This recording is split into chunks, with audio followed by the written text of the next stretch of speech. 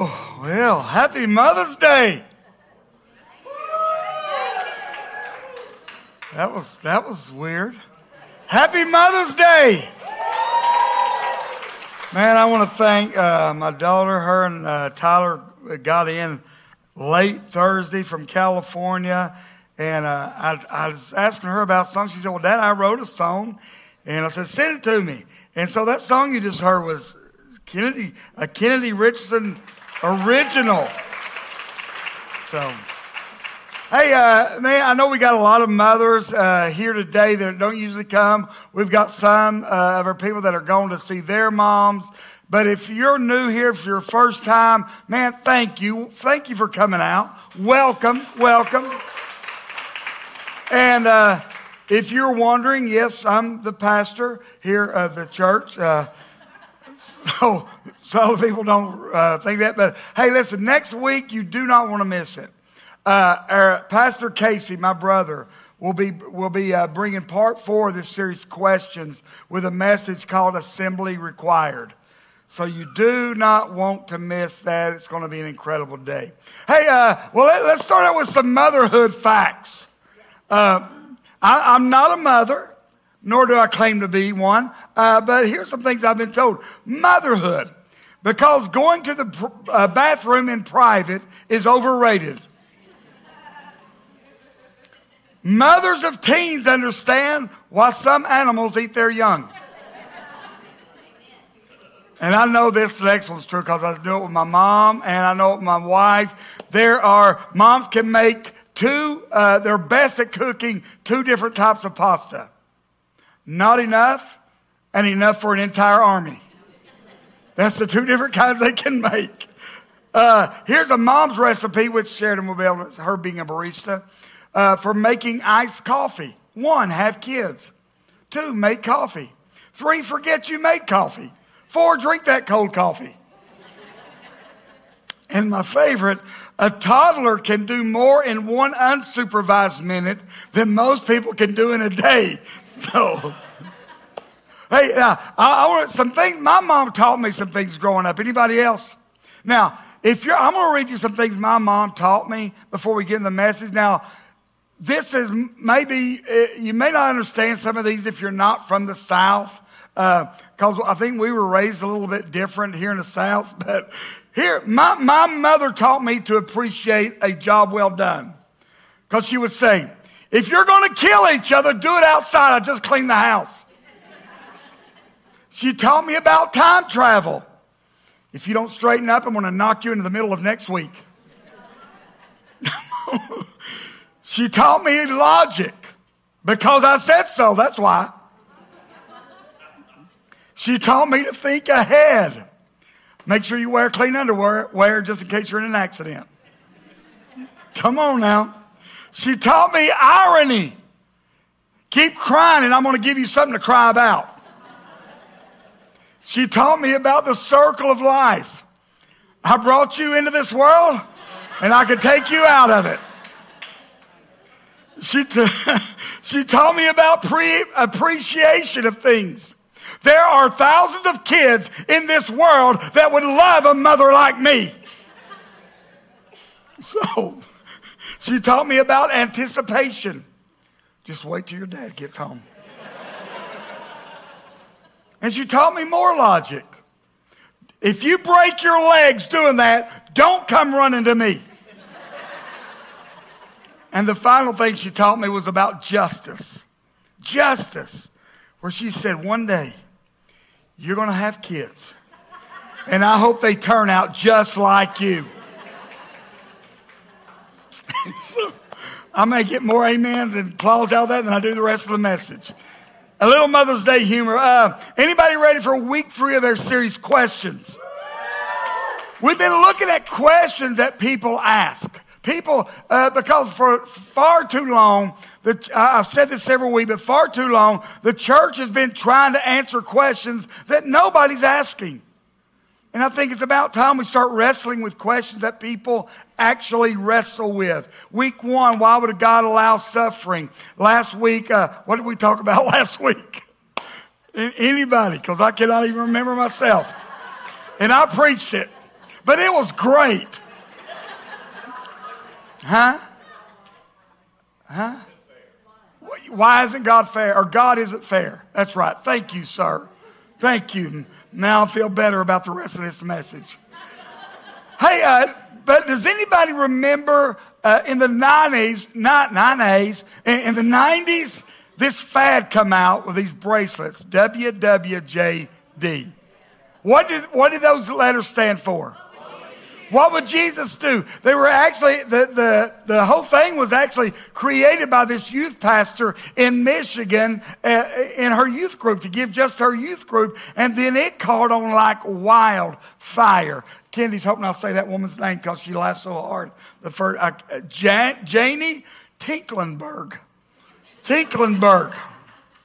And yes, I can make several jokes there, but I'm not going to because we have guests with us today. But it's made to remind you, hey, before you say or do that, ask yourself, what would Jesus do? Before that person that just cut you off, and before you tell them they're number one, what would Jesus do? And, hallelujah, Donna, thank you.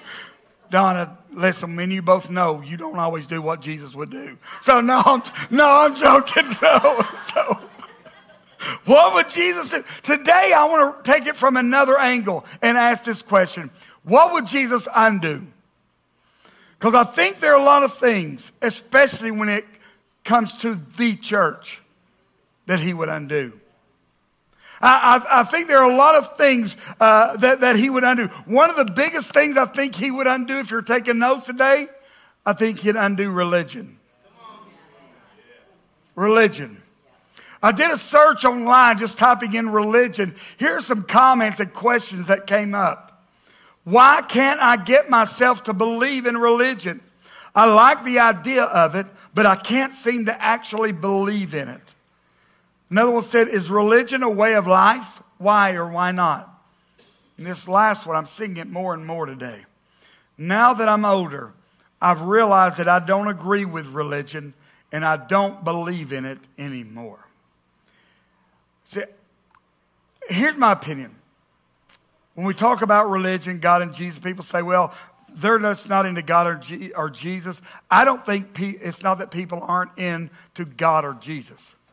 I just think the God and Jesus that we've presented to the world has given people a bad taste in their mouth. And what part of Watts-Bar Community Church, part of our mission, it's not in our statement, but we need to make it in there, is this. We're not just here to present Jesus to people, but to a lot of people, especially in this area, we need to represent Jesus. We need to show them who Jesus really is and what he's really about. Religion, you know this, it's the only thing that Jesus, when he was walking this earth, really went after. He hated religion. He hated the religious system that was set in place when Jesus came on the scene. It was all about works. It was all about you making yourself holy, you making yourself presentable to God. And there was one time when the Pharisees, they noticed that Jesus' disciples weren't following their traditions. They saw them eating without washing their hands. And this really bothered the Pharisees. And so they go to Jesus and they ask Jesus this question in Mark 7, verse 5. The Pharisees and teachers of the law asked Jesus, why don't your disciples live according to the traditions of the elders instead of eating their food with defiled hands? Meaning they didn't wash their hands before they ate. Jesus pretty much calls them hypocrites. And then 3 verses down in verses 8 and 9, he says this. You abandoned God's commandments just to keep men's rituals, such as ceremonially washing utensils, cups, and other things. Then he added, how skillful you become in rejecting God's law in order to maintain your man-made set of rules. God had given them the law, but somewhere along the line, they began to add things to it. From their likes, their dislikes, their opinions. Well, no, this is what God said. And they were making up rules that God never put out there. We still do it today. When I was growing up, we wrote songs about it. Here's my favorite. Now, if you know it, feel free to sing along. So, if your hair's too long, you got sin in your heart, get it cut today and make a new start. You'll live a life of fear and dread with that tangled mess up on your head. If your hair's too long, there's sin in your heart. Now, we will laugh at that, and granted, it was written just out of fun. But there were people when I was growing up, that was the gospel. You sing that, somebody's running the aisle. I mean, bobby pins from a woman's head are going to go flying in 8 different directions. You sing that. Because, buddy, they bought into it. We grew up with this motto. Don't drink, smoke, or chew, or date girls that do. Now, I realize it's hard for some of y'all to believe. There was a day when women chewed. The good ones, anyway. Anyway, let's move. Let's move. Come on. I didn't say that in the first service. It's cracking me up, baby. My granny actually had snuff. My great-granny. Come on, y'all remember that. But anyway, I remember that me and Denise and I had pastored here for about a year. My mom would come up here after my dad had passed away, and when we came back home, we'd been here about a year. And we had a new couple that was coming. He wore a hat every week to church. Faith was new to him, all brand new to him. We had a guy that maybe showed up. He was that 2 times a year, Christmas or Easter, and maybe another day. And he came in. Now, keep in mind, this guy wore a do-rag. He rode a bicycle, so he'd come in here with his do-rag on. And someone come to me and now, I was gone. I'd already left, thank goodness, before this happened. But he went up to this young man, slapped the guy's baseball hat off of him, and said, "We don't wear hats in the house of God." I could have gone. Thank God, like I said, I was going. I called the young man, said, "Listen, I heard what happened. Let me let you know we're not about that here." Because here's the thing, guys. I would rather someone be in the house of God with a hat on than outside this place because they don't feel welcome. This is another thing, because we have people, because listen, we know who we are called to. We know. And we would have, I say would have, we still do. People that would smoke outside before they come in. And when we first started Pastor Kelly, Denise, y'all got to do something about that. Listen, I would rather have them stand outside, smoke their cigarettes, than come in this house, than them feel like they can't walk in here because of something they were doing outside. It doesn't make any difference just because you choose to leave your dip, your tobacco, your porn magazines in the car before you walk in here. Boy, if you're new here, you're getting a lot of it today.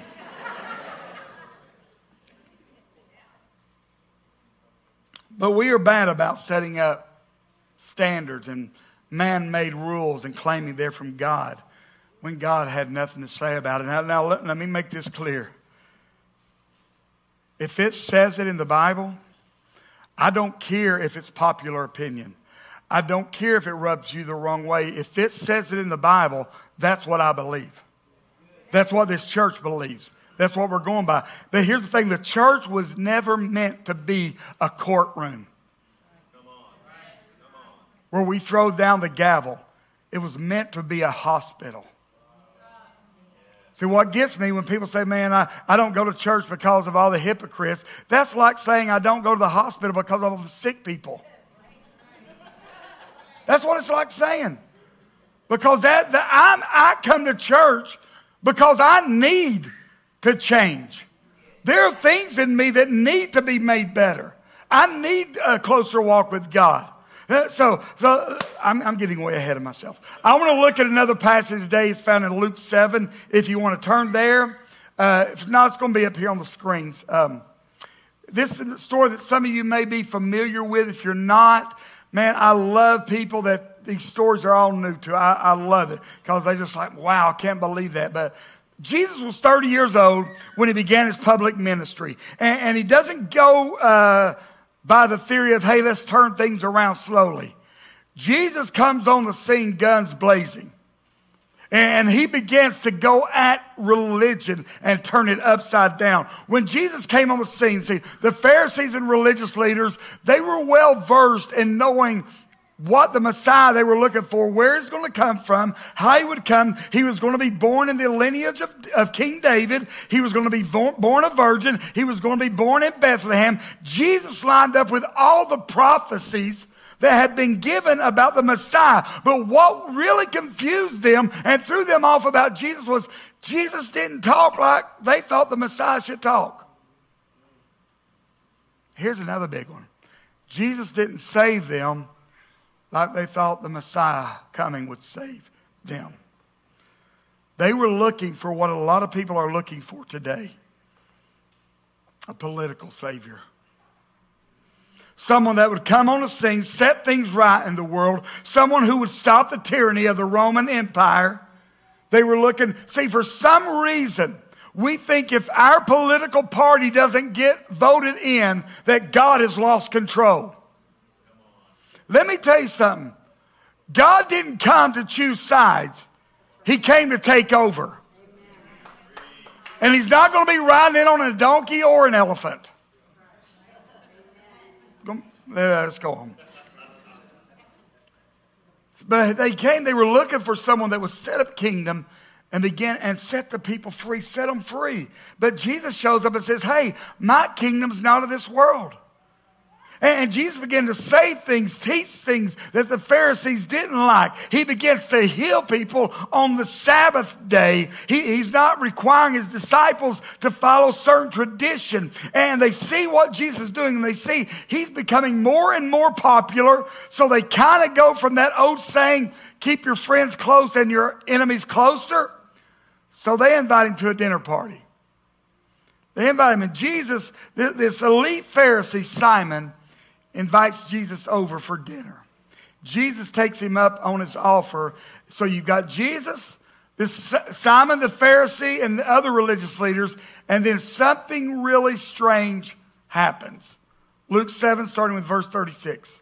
When one of the Pharisees invited Jesus to have dinner with him, he went to the Pharisee's house and reclined at the table. A woman in that town who lived what kind of life? Learned that Jesus was eating at the Pharisee's house. So she came there with an alabaster jar of perfume. As she stood behind him at his feet weeping, she began to wet his feet with her tears. Then she wiped them with her hair, kissed them, and poured perfume on them. I want you to get the picture of what's going on here. Jesus is sitting at the Pharisee's house, at this dinner table or on the ground. This desperate woman comes bursting through the door of this well-known, this elite Pharisee's home. Somehow she finds out Jesus is at this Pharisee's house. I wonder how she found out. Could it be that word had gotten out that, hey, there's this rabbi, this man named Jesus, that doesn't look at us the way the religious people are looking at us? Anyway, she finds herself there, and she doesn't knock on the door, doesn't call ahead. She comes bursting through the door, finds Jesus. Here's something you need to realize. The woman, when she comes bursting through the door, she got the attention of the Pharisees. But it was her desperation and worship that grabbed the attention of Jesus. What's bar, man? One of the things that I've really been praying for you, for this body, is that we would get a desperation about us for God like never before. That we would quit settling for coming to church on Sundays, every once in a while on Wednesdays, but know that we would get so desperate that when we come in here, listen, we don't care how long the service is. We don't care if they're singing our favorite worship song. We don't care what somebody's going to say or think about us. Our main number one priority is getting at the feet of Jesus. That's what I want about it for us here. I'm going to be very honest with you. If you're visiting, listen, take a break because this is not geared towards you. If you call, there are days that Pastor Bob, Sundays we come in here, Pastor Bob and this team, it's like pulling teeth to get people to worship. He's up here having to cheerlead to try to pull people into worship. What would happen if he didn't have to say a word? We just came in here and we were so desperate for God, we didn't even take our seat where we normally sit. We come up here waiting for that countdown to be over so that we can just get at the feet of Jesus. What would happen if we were so desperate for the presence of God like that in our marriages, in our homes, in our neighborhoods? What would happen? Would that change the atmosphere? Absolutely. Absolutely. The second thing I believe Jesus would undo, I know he would, shame. Shame. Here's Jesus at this dinner party with this Pharisee. And then comes what the Bible, remember what the Bible called her, what kind of woman? Sinful. A sinful woman. And this sinful woman begins to worship. Anybody think that even before she walked through those doors, that the enemy was whispering into her and giving her every reason she should not walk through those doors? Anybody think that he began to remind her, hey, you know who you are. You know what you did last night. You know what, they know you. They know what kind of woman you are. Don't you dare. And you're going to go in there to this rabbi? You don't deserve to be in the presence of someone like that. Don't you think that when she did come in, she heard the gasps of the Pharisees? Like, oh, she heard them. One of the enemy's most powerful weapons he used then, he still uses today, is shame. And he used it to try to shame us into not approaching Jesus. He used it to try to shame us into not worshiping. Some of you, he's been whispering it to you today before you ever walk through the doors. He's been whispering it to you through worship. Look at you. You're still struggling with that. Look at you. Why are you lifting your hands? You know what you were doing last night. And he begins to whisper these things. Remember how you talked to your wife? Remember how you talked to your husband? Oh, remember on the way here you got angry and yelled at your kids. And he begins to remind us of things we did and try to bring shame to keep us from being at the feet of Jesus. Jesus would undo shame. Here's one thing you need to know, and this is in your notes. Don't allow shame to keep you from pursuing a relationship with Jesus. Don't. This woman, you don't think this woman knew her past? It was her past. She knew what others thought about her, yet she was so desperate for Jesus. I want you to think about what happened that day. She walked into a house filled with religious people, but walked out with a relationship with Jesus. What would Jesus undo? Shame. He would undo the shame that the enemy has heaped upon us. Well, what happens with this woman in this moment, with her and Jesus, it's the power of just one encounter with Jesus. One encounter. I mean, she comes in standing behind him weeping, but within seconds, she is at his feet worshiping. Worshiping. That's the power of Jesus undoing shame and religion on someone's life. Listen, you may have heard me say this before, but I will keep saying it. One of my favorite things about Watts Bar Community Church, I'll say it like, you know what a mosaic is? A mosaic piece of art. It's where they take shattered pieces of glass, of pottery, of tile, of different things. Things that people would throw away usually. But you get a master artist and they can put those things that others would throw away, put them together, and it becomes a beautiful piece of art. That's what this church is to me. No one in their right mind would have ever said Kelly Goins is going to be a pastor of Watts Bar Church. Nobody. Amen. That's not a good place. Amen.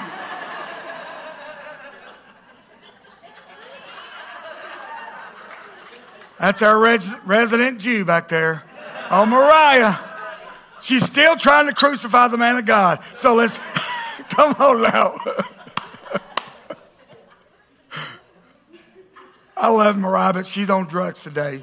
So, from surgery. So see? See? But I'm serious. When I look around, there's no way anybody would have said, Casey, my brother, after struggling with 20 years opioid addiction, no, he's never going to be a pastor. He's never going to amount to anything. No one would say, and I know they get tired of hearing these stories, but I love telling them that a woman that was an atheist for 25 plus years and now is a creative director of our church, that someone that will struggle with alcohol for 20 years and be clean, I'm telling you, no one would pick these people, but God did.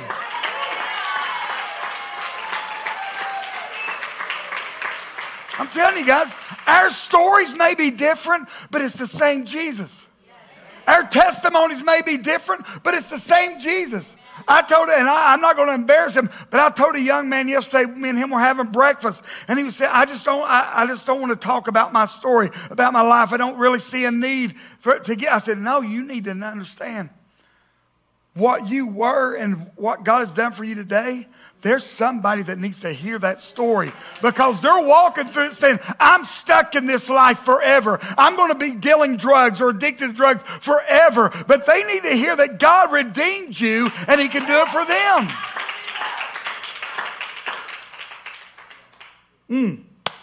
I almost called him out. Daniel, you better be glad the Lord's dealing with me. But that's what makes this church who we are. We're not a bunch of people that act like we're perfect, like we got it all together. We know we need a Savior. We know that without Jesus we are nothing. Let's go. This woman barges into this home. She falls at Jesus' feet, begins to worship. Look what the religious leaders do. Verse 39. When the Pharisee who had invited him saw this, he said to himself, if this man were a prophet, he would know who is touching him and what kind of woman she is. She's a sinner. Now get this, he doesn't say this directly to Jesus. But I need you to hear me really close, Wattsbar Church. You need to understand, Jesus takes attacks on his children very personal. Very personal. And you need to think about that before you go on your Facebook page, but because you saw a ministry or a minister fall or fail and you want to put in your 2 cents about them. Let me tell you, me and Kenny were talking about this a few weeks ago after the big Hillsong thing. And she said, Dad, have you seen it? I said, no, and I'm not going to. I said, I see no reason. That will not benefit me in any way. But we were talking, and she was telling me, I think, was it Chris Fountain that talked about Saul? Libby Gordon talking about Saul. And she said, you remember when Saul was on the road to Damascus before he became Paul. And Jesus appeared in this bright light, knocked Saul off the donkey. And what was the question he asked Saul? Why are you persecuting me? Not Stephen. No, why are you persecuting Stephen? Why'd you have him killed? Why are you persecuting this family over here? Why are you persecuting my children? No, why are you persecuting me? Jesus takes it very personal when we talk about his kids. Until you look at the life of David. David had every right to take Saul out. But he said, I will not touch one of God's anointed. I'm just telling you, man, you will never hear this pastor here talk about another ministry or another pastor or another church, period. Because I know God, we are not for everybody. I know that. We know who God has called us to. And I'm not about to say anything about another church that may be doing it different because they're reaching people that I can't. Let's get on. I'm getting hungry and I got to take my wife to eat. She's hungry too. I can see it on her face. But Jesus takes what is said about this woman worshiping at his feet. He takes it very personal. And Jesus, how many know story time with Jesus is never good if you're on the receiving end of that story? When Jesus says, let me tell you a story. It's not going to end well for you. Not. Luke 7 verse 40. Jesus answered him, Simon, I have something to tell you. Tell me, teacher, he said. 2 people owed money to a certain moneylender. One owed him 500 denarii and the other 50. Neither of them had the money to pay him back, so he forgave the debts of both. Now, which one of them will love him more? Simon replied, I suppose the one who had the bigger debt forgiven. You have judged correctly. I'll say this. It was the only time in that scenario in that house that the Pharisees judged correctly. Jesus has just given this man a lesson on the difference between religion and relationship. And here's what he's saying. Religion judges. Relationship extends grace. Religion judges, but relationship, let me take it a step further. Religion accuses, but a relationship says it's covered. It's covered. Simon, the Pharisees, the religious leaders, all have this perception about God. They think, man, we know God better than anybody else. Yet in that moment, they could not even recognize that the Son of God, the Messiah, was sitting with them. But let's be fair and look at this from Simon's viewpoint. I mean, you're sitting, let's say you have some friends over for dinner. Y'all are all sitting around the dinner table. You've got a guest of honor, somebody that you think highly of. You bring them in, and then this woman out of nowhere comes busting through your front door, runs to your special guest, begins to cry, begins to fall at his feet, pouring perfume. What would you do? I mean, what would you do? It happens all the time around here. Don't worry about it. No, you'd be like, what? What are you doing? Somebody get her out of here. That's the way we would react. Yet, this always bothered me. Simon nor the other Pharisees, none of them said one word to her. The Bible refers to this woman as sinful. A lot of scholars say that was a polite way of saying she was a prostitute.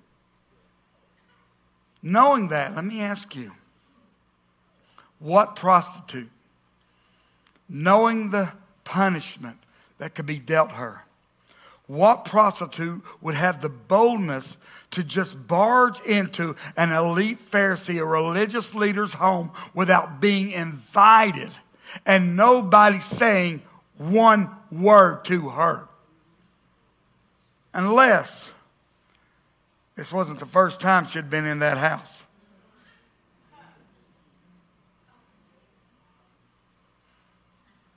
I mean, I don't have anything to back this up, but I just find it very interesting that Simon, the owner of the house, the other Pharisees and religious teachers, nobody had this one word to say to this sinful woman.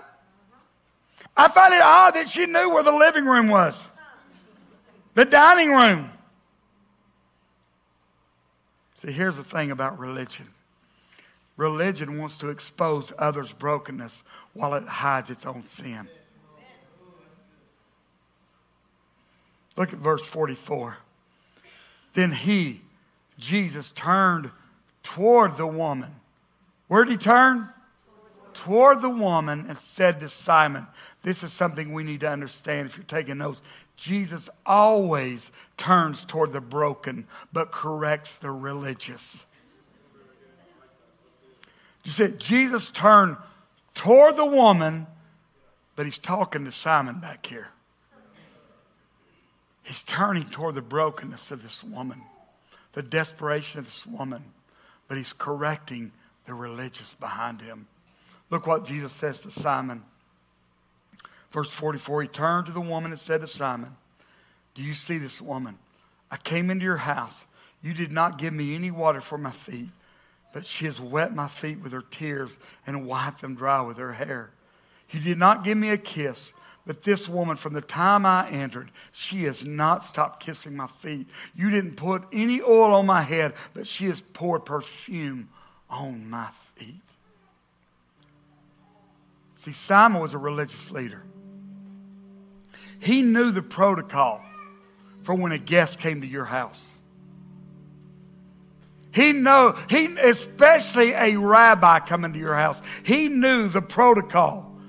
And by him not doing these things, that lets us know what Simon really felt about Jesus. Simon knew that he should have greeted Jesus with a kiss. Simon knew that he should have had either washed Jesus' feet or had one of his servants wash his feet. Simon knew that his feet then should have been dried.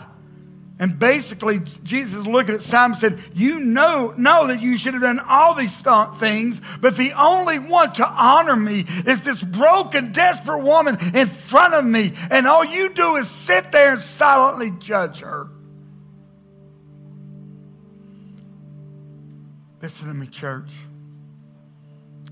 When Mom and Dad started this church over 39 years ago, this church didn't grow then, it doesn't grow now just from the spiritually elite.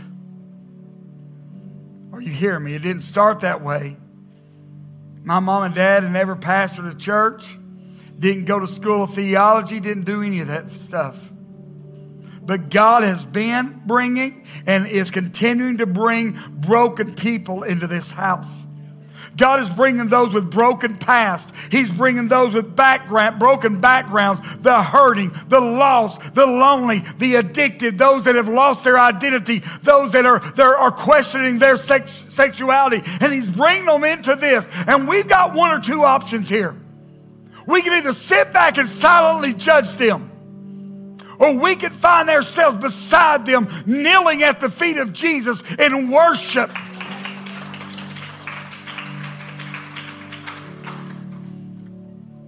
It's not our job to judge them. I tell you, that day, this woman's life was not changed because of all the judging that the Pharisees was doing. Her life was changed radically because of the grace Jesus extended to her. Along with love and truth, go and sin no more.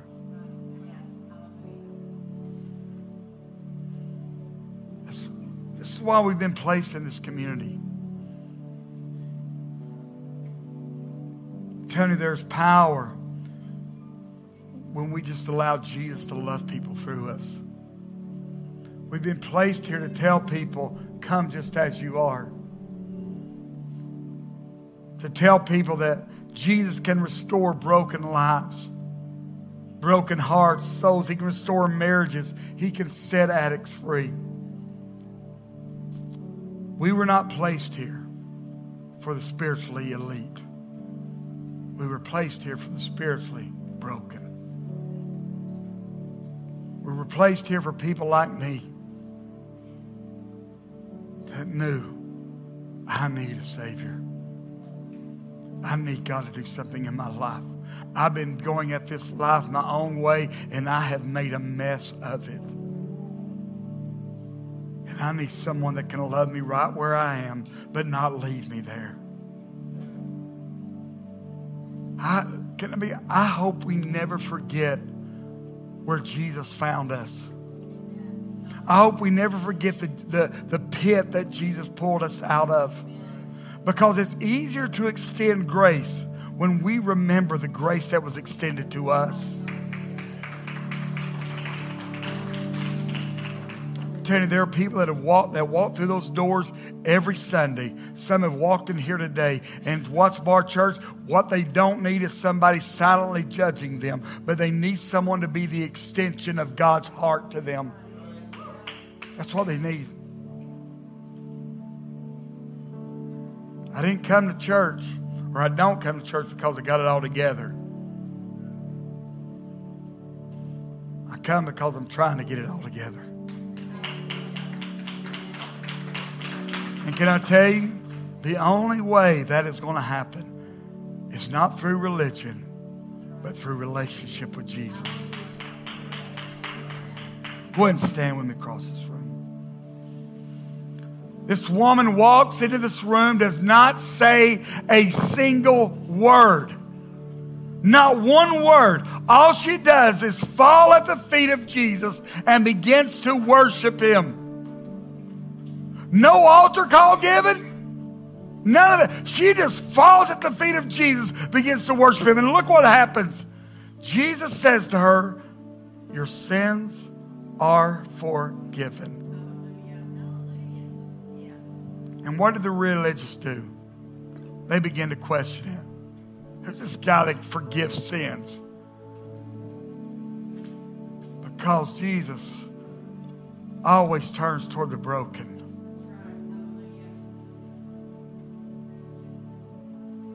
This woman she wasn't able to say a word.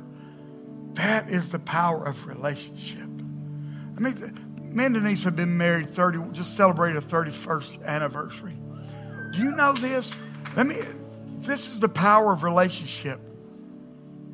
She can just look at me without saying a word, and I know what she's thinking. I'm up here and I'm getting ready to say something, and she knows where I'm going, and she don't have to say a word. That's the power of relationship. Are you hearing me? The power of relationship. There are things like me and Bob, Casey and Ben, we hang out a lot, and we've got these inside jokes. And one of us can say something, and us four will start dying laughing, and nobody else knows what's going on. You know what it is? The power of relationship. The power of relationship. Religion says, say this, do that. But Jesus says, hey, come to me with a sincere heart. Just come to me with a heart of worship, and I'll heal you. Come to me with a heart of worship, and I'll take those if-only regrets and give you some what-if possibilities. Just come to me. Listen to me close this Mother's Day. This woman's worship did what her words could not do. Have you ever been to a place so broken you didn't have the words to say? You couldn't even say Jesus. Have you ever been to a place where you were so broken inside? You were so down. You were so upset. You were so hurt. You didn't know what to do. This woman finds herself. I believe that's why she was so desperate. I've run out of options. I've given myself away trying to find love, trying to find acceptance. I've tried to make my life, but it's all failed. If I can just get to the feet of Jesus and worship. Worship does things that our words never could. Worship when you don't have the words to say. Worship when you feel overcome by worry or anxiety. Worship when depression starts to set in. Worship when that urge to take another hit, another pill, another drink comes at you. Worship when you don't know how to pray. Worship when it seems your world is falling apart. Worship when it feels like there's no hope in sight. Worship when it feels like your marriage is on the brink of disaster. Worship when the doctor says it's not looking good, because in that worship, God moves.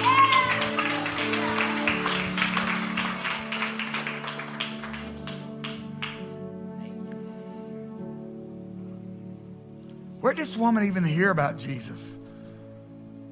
It says that she heard Jesus. Where did she hear about him? I believe it was because in the circles that she ran,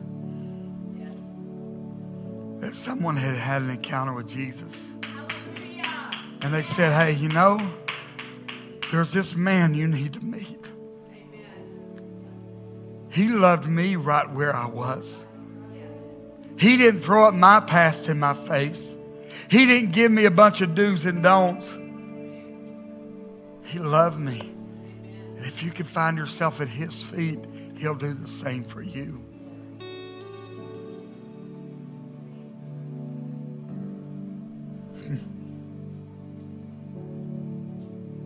There are those here today. You don't have a relationship with Jesus because you don't like religion. And I can tell you, I don't like religion either. People say, I'm telling you, people say, are you religious? I say, absolutely not. I just love Jesus. Because of what you've been presented as, you've either walked away from him, walked away from a relationship, or you've like, no, that's just not for me. But I'm here to tell you, Jesus loves you right where you're at. He doesn't care about your past. He doesn't care what you've done. He doesn't even care about what you did before you walked through that door. He's just saying, right now is your day. Find yourself at my feet. Heads bowed, eyes closed. If that's you, you say, Kelly, today, man, I want a relationship. I'm tired. I'm so tired of religion. But when you talk about a relationship, I want, if that's possible, I want that. I want a relationship. And I want to surrender my life to Jesus today and start that relationship. If that's you, just raise your hand. I will not embarrass you at all, I promise you. Yeah, absolutely. Keep your hand raised because I'm going to pray with you. Anybody else? Man, that is awesome. That is awesome. That is awesome. That is awesome. Oh, I see you back. Yeah. Praise God. Hey, pray this prayer with me. Everybody across this place. Dear Jesus, thank you for loving me right where I am. Thank you for reaching out to me today. And today, I ask you to forgive me all my sins, my past, my present, the future. I give my life to you. And today, I surrender to you. I am yours. You are mine. In Jesus' name. Amen. Can we celebrate?